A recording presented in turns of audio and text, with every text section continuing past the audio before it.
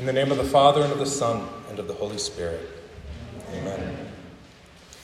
Behold, I send my messenger before your face, who will prepare your way before you. Our gospel lesson ended with the words that our Old Testament lesson began with. Especially during Advent, we consider how Scripture points us to what comes at the end by directing us to promises made at the beginning. God said he would do in the fullness of time what he did in the fullness of time. He sent his Son to redeem us from the curse of the law by becoming a curse for us. As it is written, "Cursed is everyone who hangs upon a tree." God is faithful. God sent his prophets to prophesy since the world began, and God brought to pass what he promised through them. This same God continues to send messengers today to bring these promises to us and to drive them into our hearts. God continues to send us ministers. Jesus tells us in our gospel lesson how we are to regard John, who came before him, as more than a prophet, and Paul tells us in our epistle lesson how we are to regard all pastors who come after him as servants of Christ and stewards of the mysteries of God. God is faithful. He continues to prepare us for what is coming. Therefore, each servant or minister must be found faithful. God is faithful to us by being faithful to his word. So God's servants are faithful to us by being faithful to the same word. God keeps his promises. His servants are judged, therefore, faithful to you when they are found faithful to God.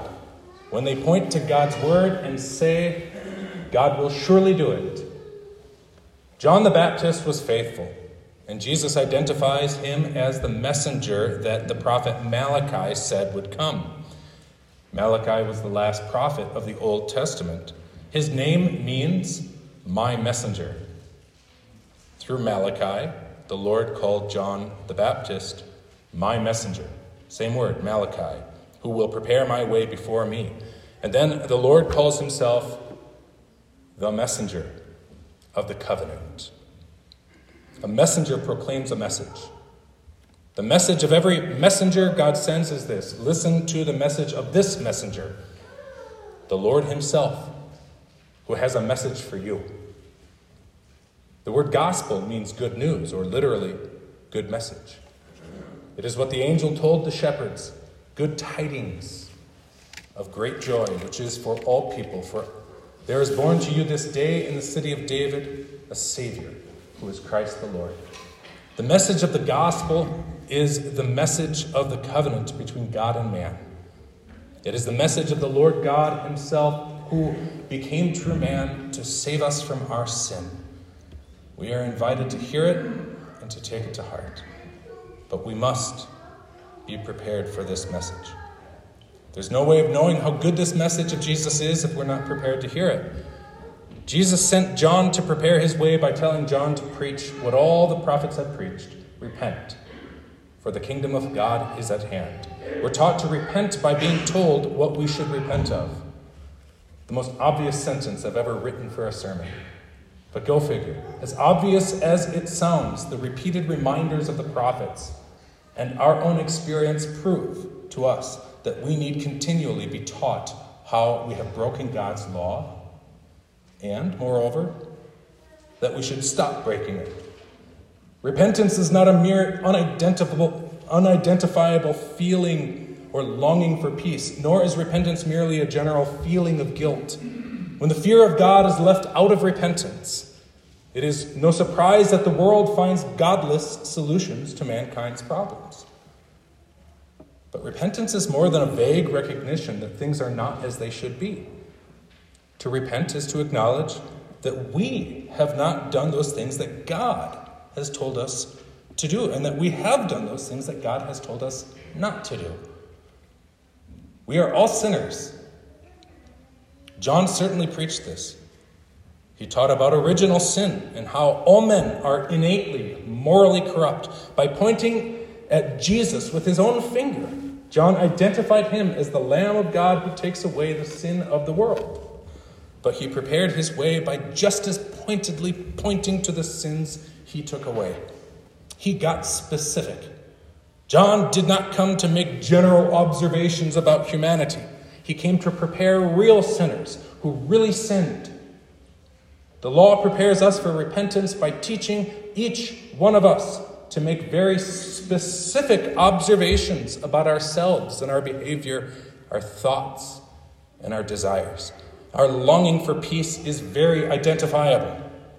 Each of us has sinned against God, who threatens to punish sinners for the sins that sinners commit.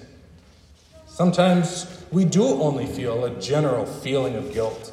We cannot remember all our sins, nor even always trace our general feeling of guilt to one sin in particular. The preaching of the law, which is summarized in the Ten Commandments, helps us put our finger on it. Well, it's impossible to keep a record of every single sin. Well, that's not what repentance is, but we must beware of the temptation to turn sin into an abstract thing, as though the sin of the world were just that, the sin of the world. No, the sin of the world begins in our own hearts.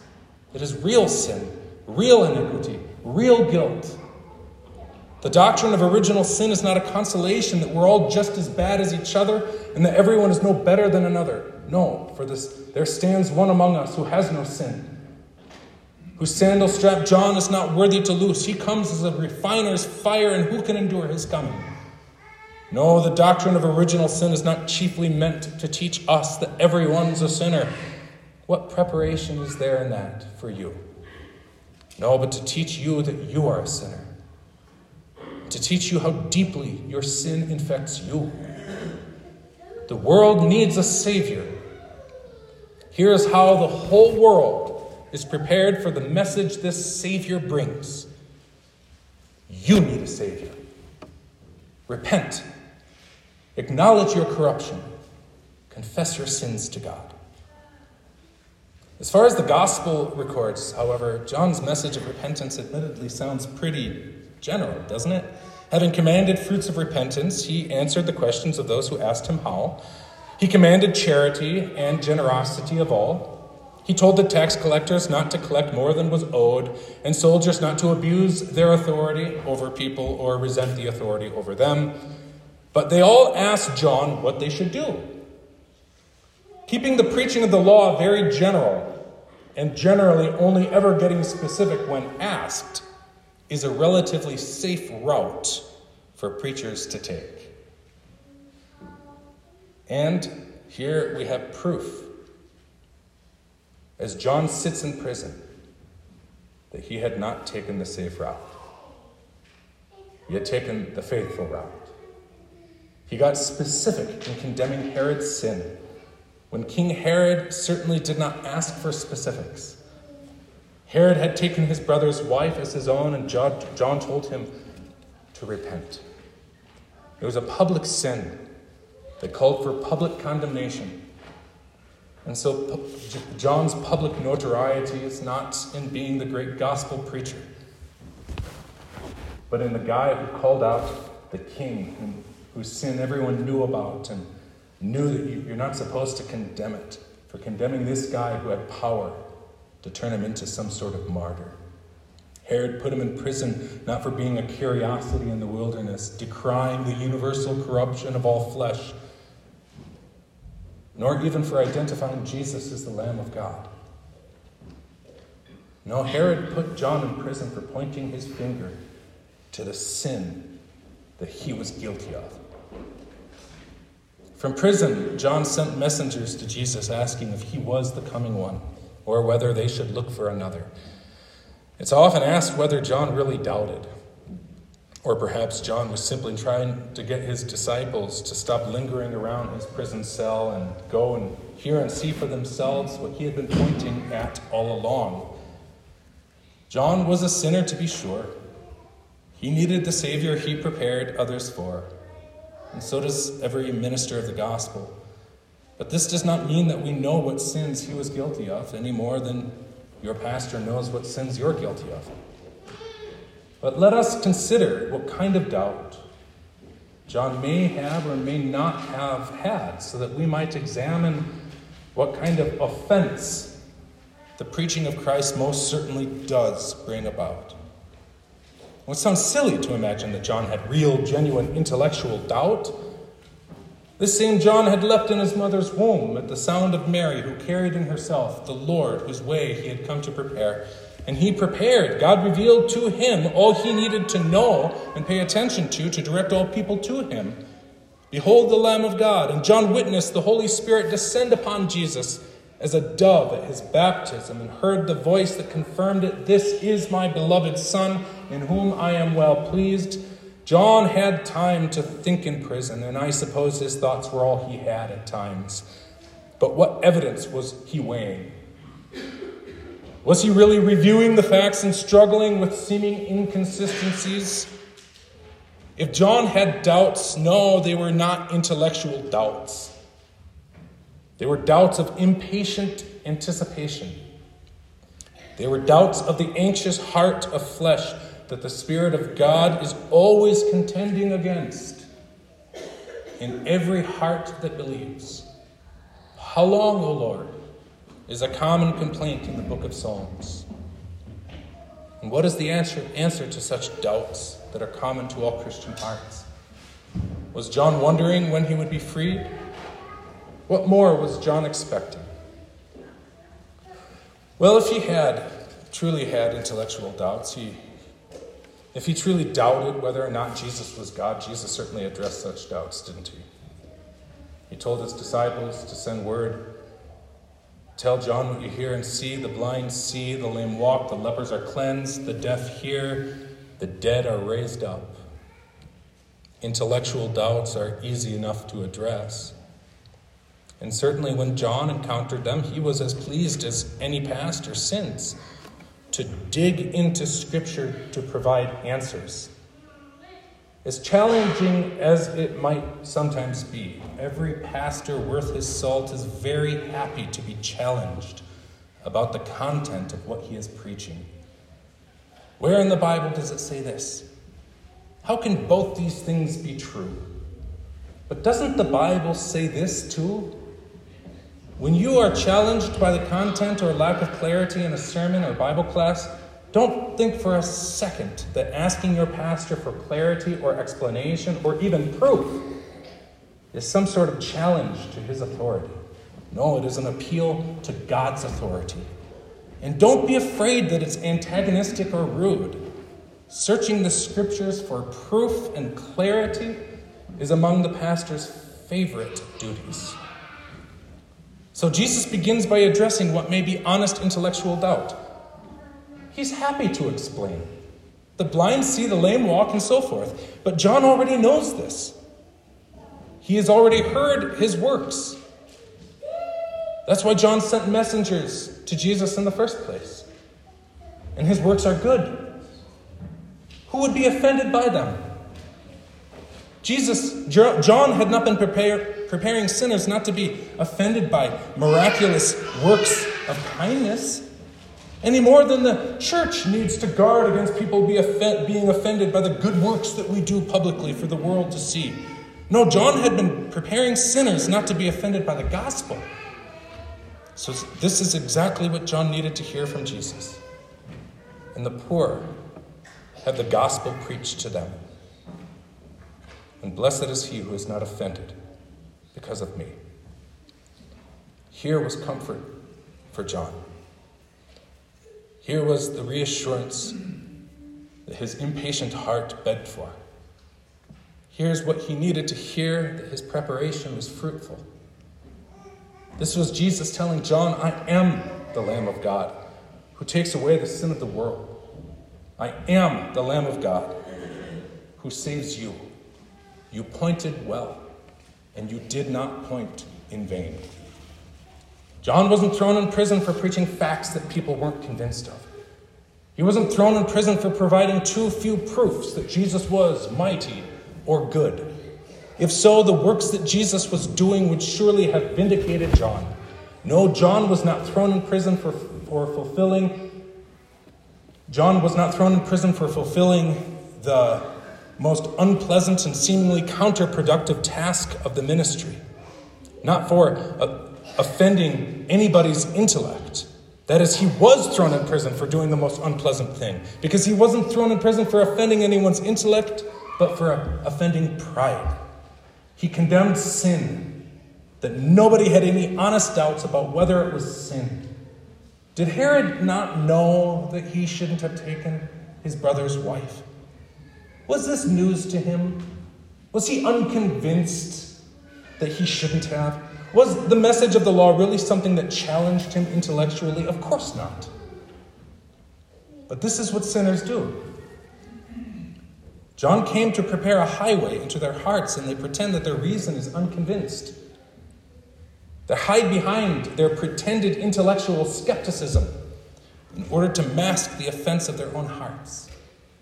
They pretend to not agree with what the law clearly says, or they pretend to be ignorant of how and whether it truly applies to them in this or that tough circumstance. From skipping church to serve mammon, to divorcing one's spouse without God's permission.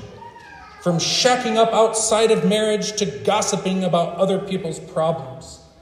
Claiming intellectual offense looks better than admitting to wounded pride.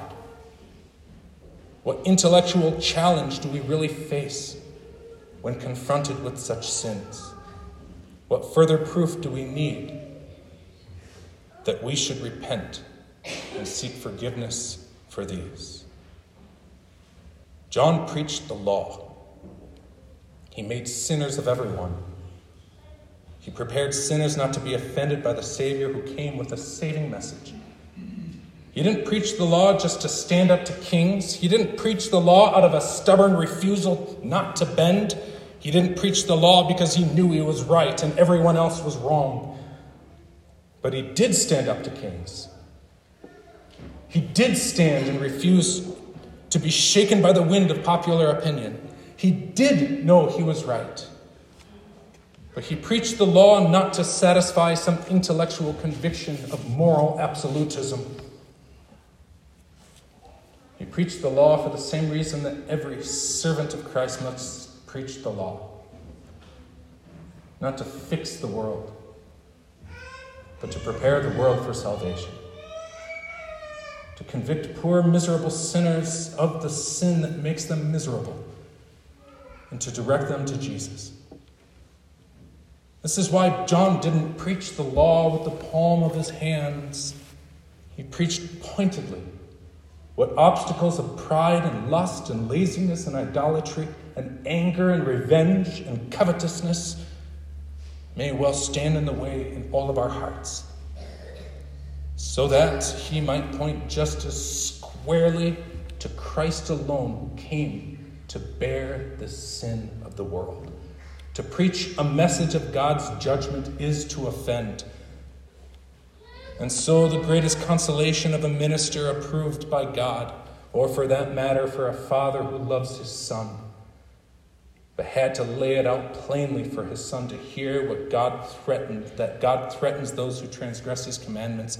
The greatest consolation is not found that I was right. No, it is found in the primary purpose of the messenger's preparation. That those who acknowledge the emptiness and poverty of their sinful hearts might learn from Jesus to take no offense at what he came to deliver. And he came with a message. John the messenger prepared for a message. He offended. The joy that Jesus sent back to him was this, that a greater message than his was being preached to those whom John prepared. The message of the law prepares for more than a message. It prepares for a messenger. It prepares for Jesus. The humbling message of the law is more than just a message for you to mull over and ponder and think about and weigh, but it is a message that brings Christ to you, who seeks to come into you, to bind the brokenhearted and convince you of the peace he wins for you with God, and to declare the acceptable year of the Lord. God's servants are stewards of the mysteries of God. These mysteries bend your mind. They offend your reason.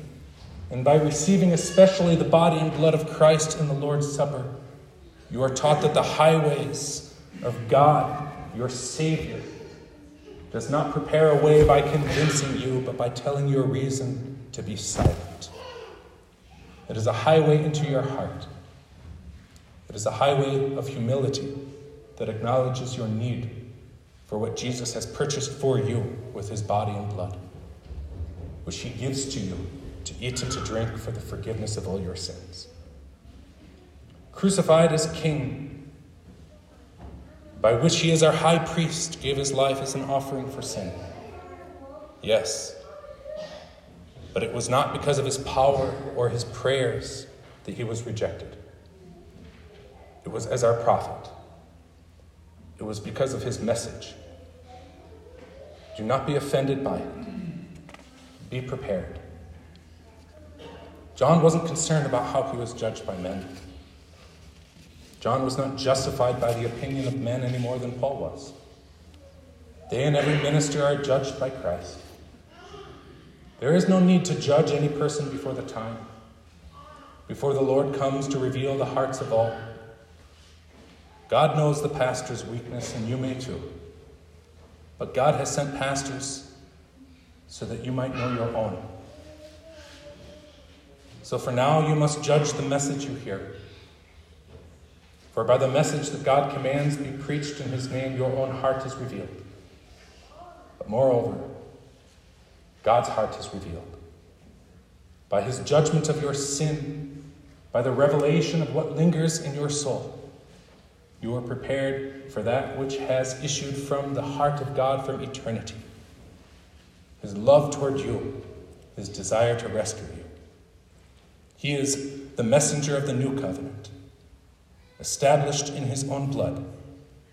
And herein you see God's heart revealed to you, what is hidden to hard hearts, but he prepares us to see it. As we sing, and when o'er all my sins I'm sighing, into the Father's heart I'll gaze.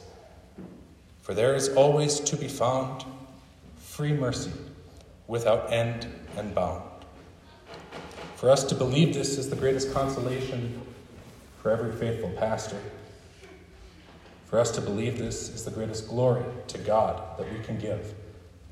For us to believe this, take it to heart, is our eternal salvation. It is peace on earth and eternal life in heaven. In Jesus' name, amen. The peace of God that surpasses all understanding shall guard your hearts and minds in Christ unto eternal life. Amen.